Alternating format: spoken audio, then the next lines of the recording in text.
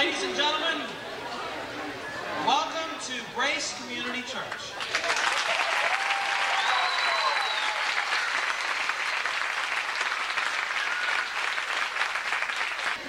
As I was telling Carl just now, I can't believe this is all this is happening. This is Grace Community Church. Can you believe it? Our first Sunday.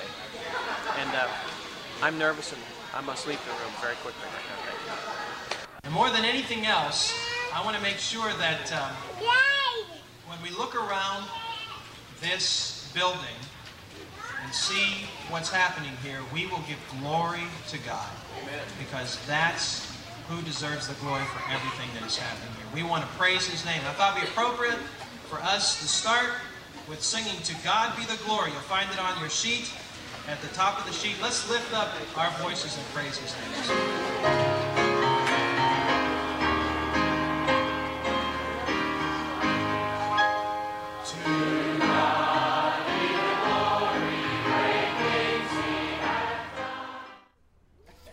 So that was the very first church service at Grace Community Church, as it was called then, 30 years ago this week. And it is mind-blowing to watch that video for one significant reason for me.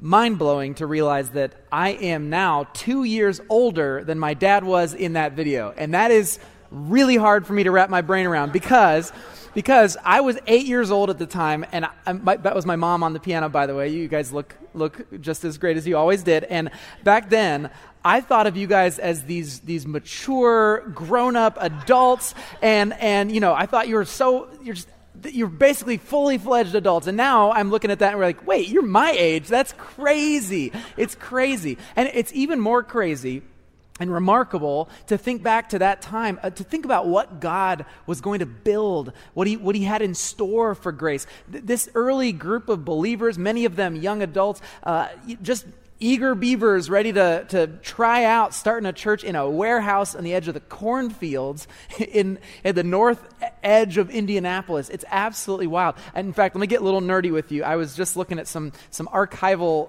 aerial imagery, as one does, and I was looking up where Grace used to be located, and I noticed something. First of all, look at this. This is from the early 90s. This is the aerial image. You can see it's kind of black and white and grainy, but there's the warehouse over by US 31, and there's our current location on the right there on 146th Street here, and that was in the early 90s. This is what it looks like today.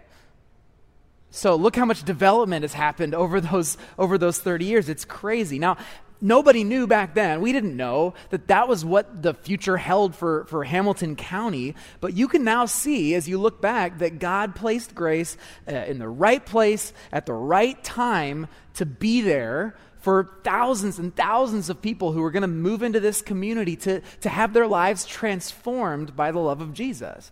Over the last 30 years, just a few things that have happened. We've had over 3,000 people baptized as a part of Grace Church. There have been 800,000 people who have been served through our care center. We've sent out hundreds of short-term trips. We've played a part in planting 11 different church plants locally and around the world. We've seen thousands of people who've had their lives helped through tragedy or grief or loss. Thousands more who've been discipled to follow Jesus, some for the first time. And we've seen thousands and thousands more who have been launched into their purpose, into their destiny, into the mission of God in this world. It's incredible. And I'm not saying any of that to pat ourselves on the back, to give us an attaboy. That's not what I'm saying. What I'm saying is how remarkable that God had all of that in store and what He had been doing for the last 30 years at Grace. And it all began in those early days in the warehouse. It's absolutely crazy. And my awe, my astonishment only grows when I look at videos like the one we saw or photos from those days and remember that the people who made Grace Grace in the early days were not towering giants of the faith. They were just ordinary people. You could say that they were a new generation of leaders who were entering into uncharted territory together with a vision of God doing something new.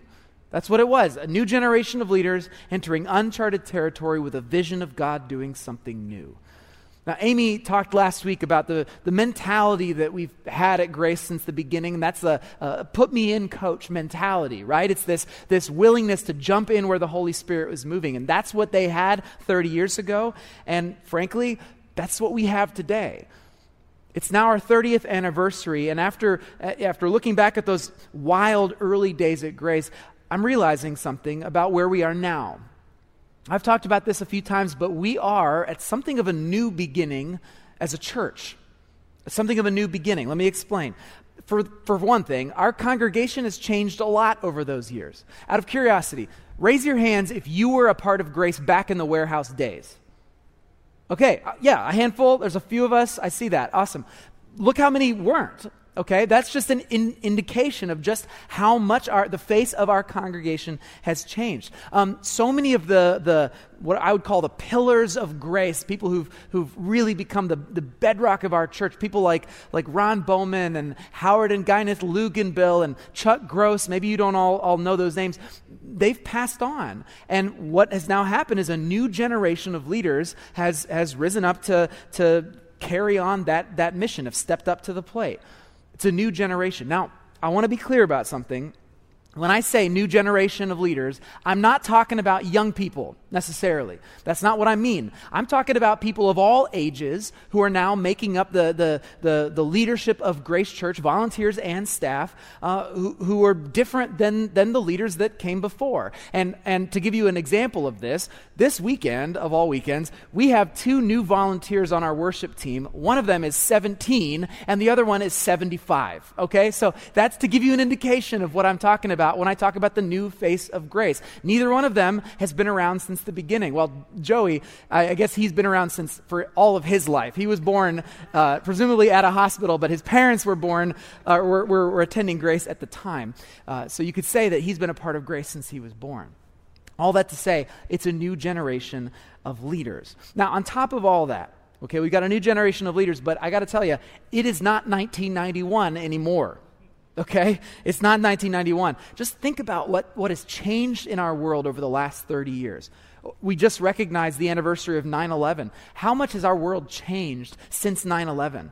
I mean, it's changed our entire outlook on what it means to be an American, our perspective of our place in the national landscape. And then you add in internet, smartphones, social media. I mean, the way that we think about ourselves and each other has completely changed because of that. And then there's all these kinds of cultural and political divides that have torn our nation apart over these years. It's a hostile time in America. And of course, COVID came along kind of late in that 30-year span, but my goodness, it's completely transformed normal for us, including church attendance. You may not realize this, but based on our attendance tracking, what we've seen is that for every one of you who's sitting in this room, there's someone else who's watching online. It's about half and half right now. Hello, everybody watching online. Good to see you. But that's just new. That's not the way we're used to it, is it? And I think perhaps it'll shift. We'll start to see a shift towards more people returning to in-person worship, but I don't think we're not going to go back to the days where online church is just kind of a convenience for a very small minority. I think this is a normal thing now that we're just going to have to get used to. COVID has changed our experience of church. But even more significantly than that, right now, we are seeing a massive time of deconstruction happening in the evangelical church. A lot of people are asking really big questions about faith, about God, about church, and they're not finding satisfactory answers often, and many, many people are leaving the faith. They're wandering away, they're drifting away, they're not sure what they believe anymore. That's happening at the exact same time that an entire, the least churched generation in American history is coming into adulthood. So, guys, we are not in Kansas anymore. This is not 1991. This is uncharted territory. It's uncharted territory. Now, it's enough to make some of us want to just throw in the towel and say, I can't, it's too crazy. But I got to tell you what, in this time of deconstruction that we're facing, in this time of confusion and turmoil and cultural change, at Grace, we stand here on fire with a vision of God doing something new.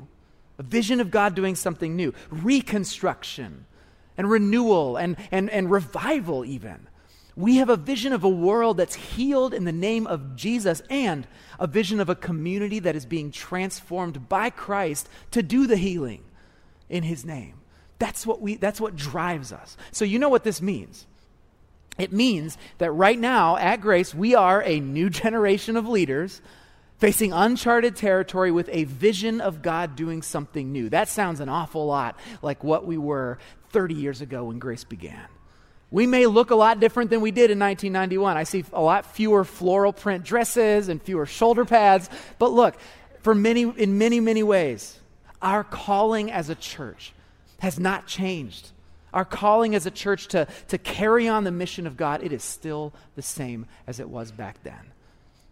And so because of all this, we are looking at Scripture because there are some very important reminders and encouragements and even a few cautions that we need to pay attention to as we look ahead at the next 30 years of Grace. That's what we're doing in this series.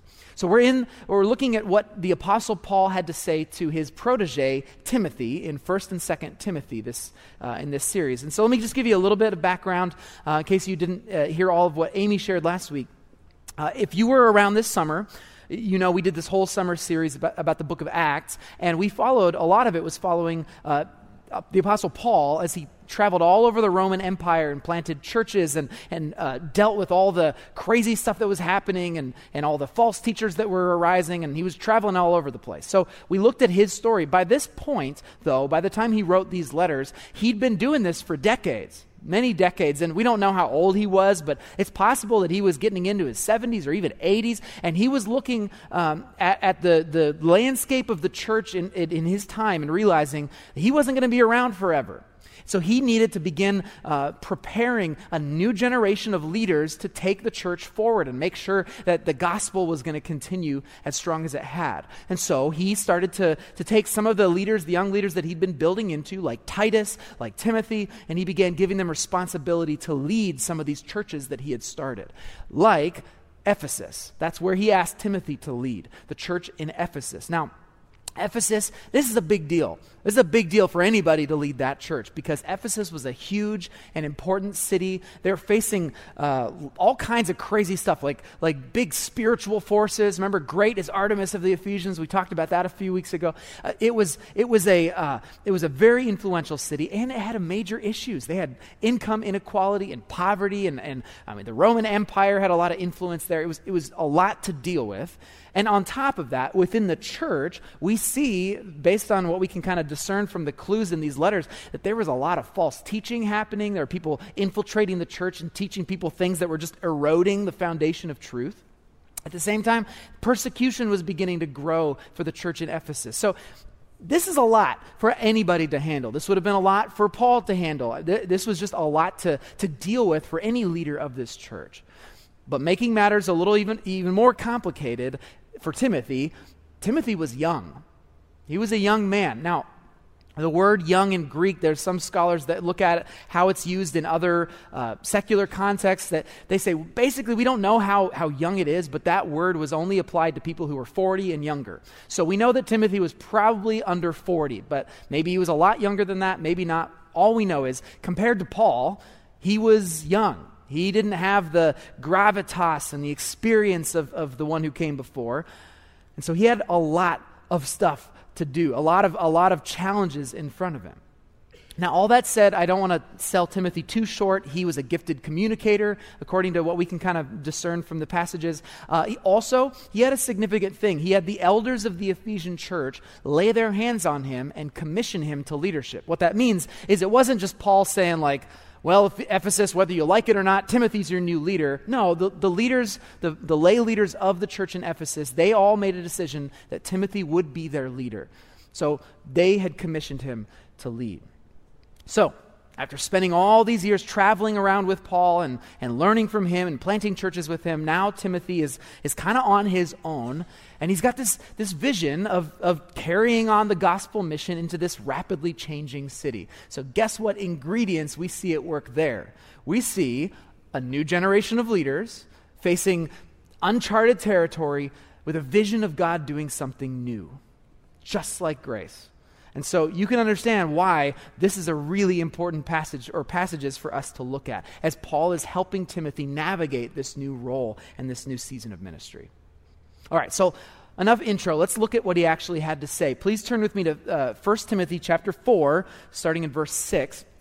You can turn there in the house Bibles. It'll be page 998, but go ahead and grab a Bible and turn there. While you're doing that, I just want to add my 2 cents to what Amy shared before about our core team meeting this Wednesday. Core team, again, this is for people who are, if you're all in at Grace, if you're passionate about what God is doing here, I want you there. Okay, I'm going to say that again. If you love what God is doing at Grace and this is your church and you're all in, I want you there. Whether or not you're volunteering yet, whether or not you're exactly sure where to plug in, I want you there, because when we gather, it's not just the great worship, it's not just the energy of being around all the other people who are super invested and passionate. What it is it's an opportunity for us to get to work. When we are in our core team meetings, we split up into our different ministry areas and we brainstorm and we dream together and we problem solve and all these kinds of things. So if you're someone who wants to build the future of Grace Church, if you want to build the next 30 years of Grace, I want you there, because we are going to spend some time doing exactly that on Wednesday. All right? 6 o'clock for the picnic, 7 o'clock in this room. Please be there. And if you're not in the core team yet, we'll get you in. We'll connect you and get you plugged in. All right. So let's look at what he had to say, what Paul had to say. Now, right before he gets into this, he's explaining what some of these false teachers would be teaching in Ephesus and how Timothy can fight against that and what he could be teaching. And then he says this in verse 6. He says, Timothy, if you explain these things to the brothers and sisters, you will be a worthy servant of Christ Jesus, one who is nourished by the message of faith and the good teaching that you have followed. Do not waste your time arguing over godless ideas and old wives' tales. Instead, train yourself to be godly. Physical training is good, but training for godliness is much better, promising benefits in this life and in the life to come. This is a trustworthy saying, and everyone should accept it. This is why we work hard and continue to struggle, for our hope is in the living God, who is the Savior of all people and particularly of all believers. So, okay, I think the key passage or key phrase in this passage is train yourself. Train yourself. Paul wants Timothy to understand that, and this may be self-explanatory, but if he wants to carry on the mission, if he's going to stand up to false teachers, if he's going to lead the church in Ephesus, then he's going to need to train for it. He's going to have to work at it. The word for train in Greek is gymnazo, which is actually the same root as the word gymnasium that we get our word gymnasium. So Paul's using athletic imagery here. He's using the idea of athletics to illustrate his point. It's like he's saying, Timothy, while everyone else, all your opponents are out there arguing over godless ideas and old wives' tales, you need to be preparing for the competition. Prepare yourself. Or to paraphrase it in sort of modern terms, it's like he's saying, look, Timothy, all your opponents are out there and they're just fussing with their fantasy football leagues and they're arguing over what kind of shoes are the best brand of shoes. You need to be in the gym getting strong. You need to be getting fit. You need to be working hard. You need to be lifting weights. You need to be working on cardio. That is how you are going to win. That's how you're going to win.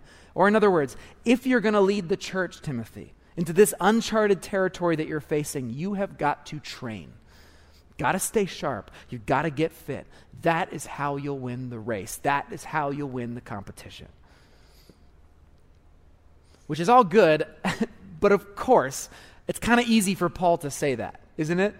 I mean, this is the Apostle Paul. The Apostle Paul. When he goes around and introduces himself, people are like, wait, you're the Apostle Paul? He's a big deal. He's famous. He's a missionary. He's been planting churches now for decades. Think about that, for decades. Before that, I mean, he wasn't a Christian yet, but before he was planting churches, he spent 20 years training in this hardcore training to become a Pharisee. So Paul is walking around like a spiritual Dwayne "The Rock" Johnson, and he's walking around with his muscles all everywhere, and he's telling Timothy to train yourself. Come on, that's easy for you to say. Timothy's a small-town kid, and he's supposed to rise to the challenge? It's kind of a lot. Train yourself, sure, yeah, but what if I can't even lift the bar? Well, I think Paul knows exactly where Timothy's insecurities are going to take him when he says all this. Which is why what he says next is so important. Look at this. He goes on, right? He says, train yourself, and then he says, teach these things and insist that everyone learn them. Don't let anyone think less of you because you are young. Be an example to all believers in what you say, in the way you live, in your love, in your faith, and your purity. Until I get there, focus on reading the scriptures to the church, encouraging the believers, and teaching them. Do not neglect the spiritual gift you received through the prophecy spoken over you when the elders of the church laid their hands on you. Give your complete attention to these matters. Throw yourself into these tasks so that everyone will see your progress. Keep a close watch on how you live and on your teaching, and stay true to what is right for the sake of your own salvation and the salvation of those who hear you. So here we go. This is Paul addressing Timothy's insecurities. He gives him 10 commands, 10 imperatives in a row. Do this, don't do this. He goes on. And all of them, I believe, build off of this one phrase or this one sentence in verse 12, where he says, don't let anyone think less of you because you are young. Now, if you're like me and you were a teen evangelical in the 90s, I see you, Benders. What's up? If you were a teen evangelical in the 90s, you know this verse like the back of your hand. We heard it all the time. Don't let anyone think less of you because you're young. Yeah, of course, we get it. But I will tell you, there's one part of this verse I've never thought about until literally I was preparing for this message, and it's this. How do you not let someone else think less of you? Like, you can't control someone else's thinking, so how are you supposed to not allow another person to think less of you? That does not make any sense, does it? I mean, you can't change someone else's opinion. So it's like, if someone's looking down on Timothy as just, oh, look at that young kid, he can't just be like, no, Paul said not to, like, you can't do that. No. And besides, isn't looking down on the next generation, isn't that just kind of the human condition? Isn't that just kind of how it always goes? I mean, it's something that always seems to happen. Like those darn kids, those darn free-loving hippie boomers, right? That happened. People look down on boomers. Those darn slacker, grunge-wearing Gen Xers, those darn kids. Those darn millennials ruining everything, ruining the workplace, ruining napkins, right? I don't know. We ruin everything, right? Apparently because we buy paper towels instead of napkins. We've ruined the napkin industry. I'm sorry. Those darn Gen Z kids eating their Tide Pods and dancing on TikTok, and I don't know what you guys will be actually criticized for as you come of age. Good luck with that. So this is how things work. This is how things work. We look down on the people who come after us. Unfortunately, it's especially true in the church, isn't it? We tend to see this a lot in the church. Dad, I hope you're okay with me telling this story you shared with me earlier this week. But when you first started, Dad's sitting in the front row, if you can't tell people online.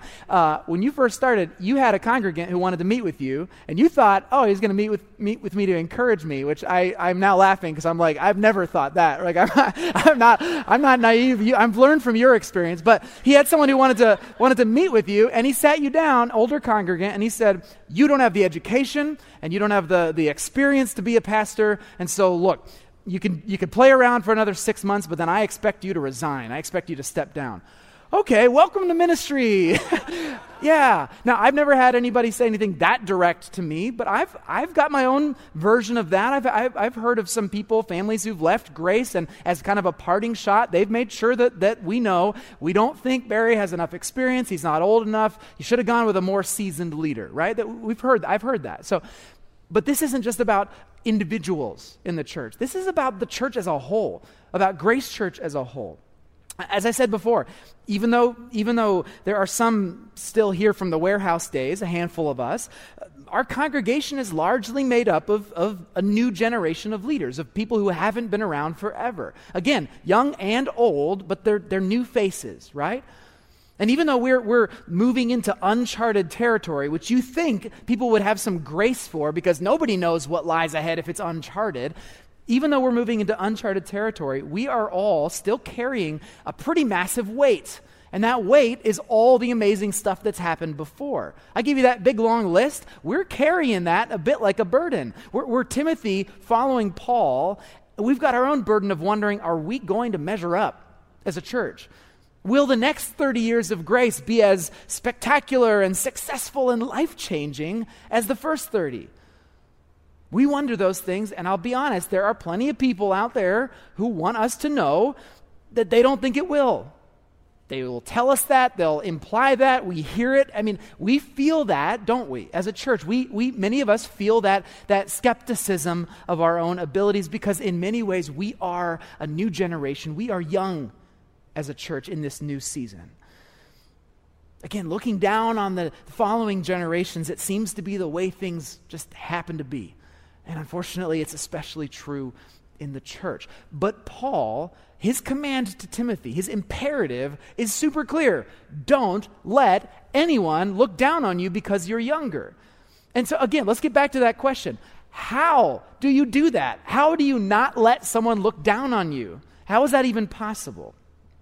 Well, I think the answer comes in what Paul says right after this, in the rest of verse 12, and then through the rest of this passage, through these other commands. He starts by saying, be an example to all believers in what you say, in the way you live, in your love, in your faith, and your purity.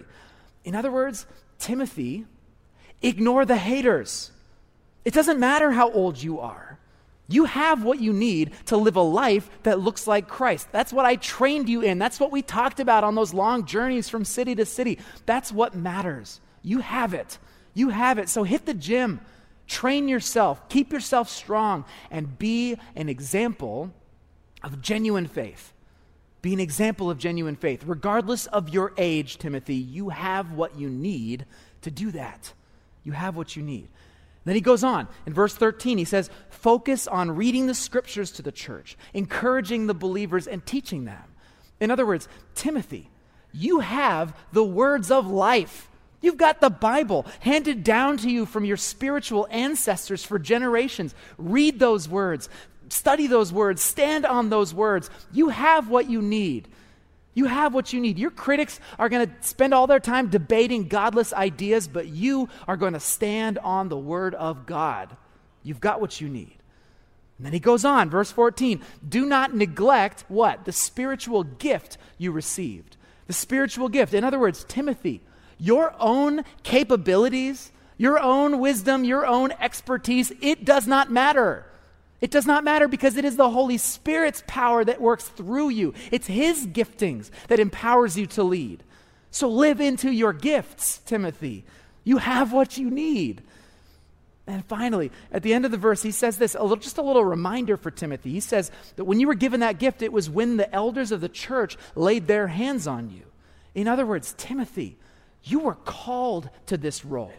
The elders of the Ephesian church, they commissioned you to lead them. You have the authority you need to take this church into the future. So remember your calling, Timothy. You have what you need. So I think we have an answer here to what Paul means when he says, don't let anyone think less of you because you're young. It is not about trying to somehow limit other people's negative opinions. It's not about silencing criticism. What it's about is living in such a way that all those negative opinions seem ridiculous. It robs those ideas of power. I mean, just imagine if Timothy led the church in Ephesus while being an example of genuine faith. Imagine if as a leader he's consistently standing on the word of God. Imagine if he's living into his gifts. Imagine if he's constantly remembering his calling. If all that was true of Timothy, then all the criticism about his youth would just be hollow gossip. Paul knew that Timothy had all the raw ingredients. He was equipped for this. And so his message, what he wants Timothy to remember in a nutshell is this. You have what you need to carry on. Timothy, you have what you need. Nobody can look down on you if you're stepping into your God-given identity. You have what you need. Now, okay, I don't think they had poster printing technology in Timothy's days, but if they had, I can imagine Timothy printing this out and putting it right up on his wall in his bedroom, because these words, I imagine, were a ongoing encouragement for Timothy in those first 10, 20 years of leading the church in Ephesus. How could he not be encouraged by this, to remember that he has been called, he has been gifted, he has what he needs to lead? This is what Paul wanted Timothy to remember. And again, I think he held on to these words till the day he died. You have what you need to carry on. So here's my question. What do we as a church take away from this idea? What do we need to be reminded of in this season? Well, like I said before, Grace is entering a new chapter as a church. We're looking ahead to the next 30 years. The next 30 years, a new generation of leaders, young and old, are facing uncharted territory with a vision of God doing something new in our midst. We are kind of like young Timothy taking over the church in Ephesus. There are plenty of reasons to doubt us, to look down on us for our youth, so to speak. But just like those early scrappy days in the warehouse, just like Timothy in Ephesus, I want us to remember what Paul wants Timothy to remember, that we have what we need to carry on. We have what we need. Look, if we want Grace Church to be thriving in 2051, when they're celebrating the 60 years anniversary of Grace, then right now in 2021, our job as individual Christ followers and as a church community is not to focus on criticisms, to listen to the haters, or to let our own self-doubts define us. Our job is to train ourselves, to hit the gym of godliness, as Paul says. We have a job to be an example to all believers of genuine faith. Here's what I think that looks like. When I look at Grace Church, when other people look at Grace Church, I want them to see the self-giving love of Jesus on full display. Radical humility. I want them to see a passion for healing the world. You cannot argue with that when it's real. I also want them to see us standing on the Word of God, diving deep into Scripture, asking the hard questions in a time of deconstruction, and building a foundation of truth for a skeptical generation. I want them to see us, looking at us and see us on this humble pursuit of truth together. Doubt us all you want, but we are going to pursue truth in the Word of God, and we're not going to stop. And Grace, I want them to see us living into our gifts. Remember, it is not up to us. It is not up to our own abilities. Thank God for that. Because if it was, we would fail. We would fall on our face. It's not up to us. What it's up to is God's Holy Spirit empowering us, working through us, gifting us, equipping us. Let's live into that. And finally, Grace Church, can we remember our calling? Grace is not here because Hamilton County needs another church. We got plenty. No, we are here because we are called to be here. God has called us not to be clever or attractive or successful. No, our job is to be faithful to His call, whatever it looks like, to make disciples of Jesus, to launch them into the mission of God, to heal this broken world in His name. It has been that way for the last 30 years, and guess what? It's going to be that way for the next 30. We are here to be faithful to the call.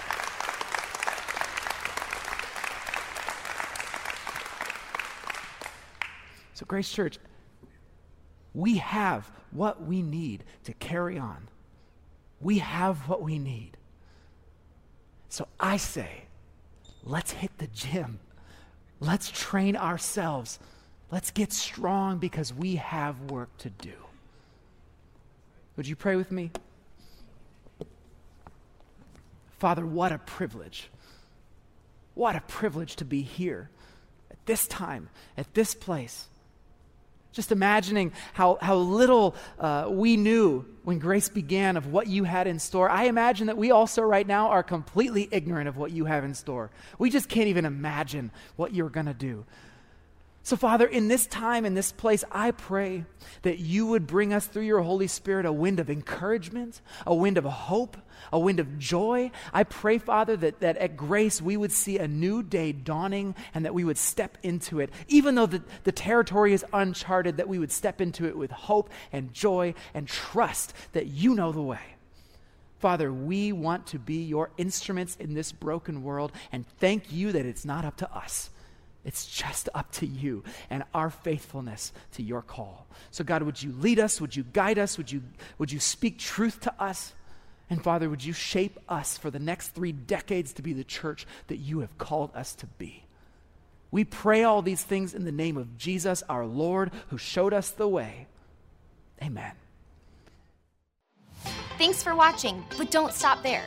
We want you to find community at Grace Church, and the first step in doing that is going to gracechurch.us/hub. There you'll find other sermons, details about upcoming events, and other important announcements. And make sure you subscribe to our channel so you don't miss out when we post something new. Thanks again for watching. We'll see you next time.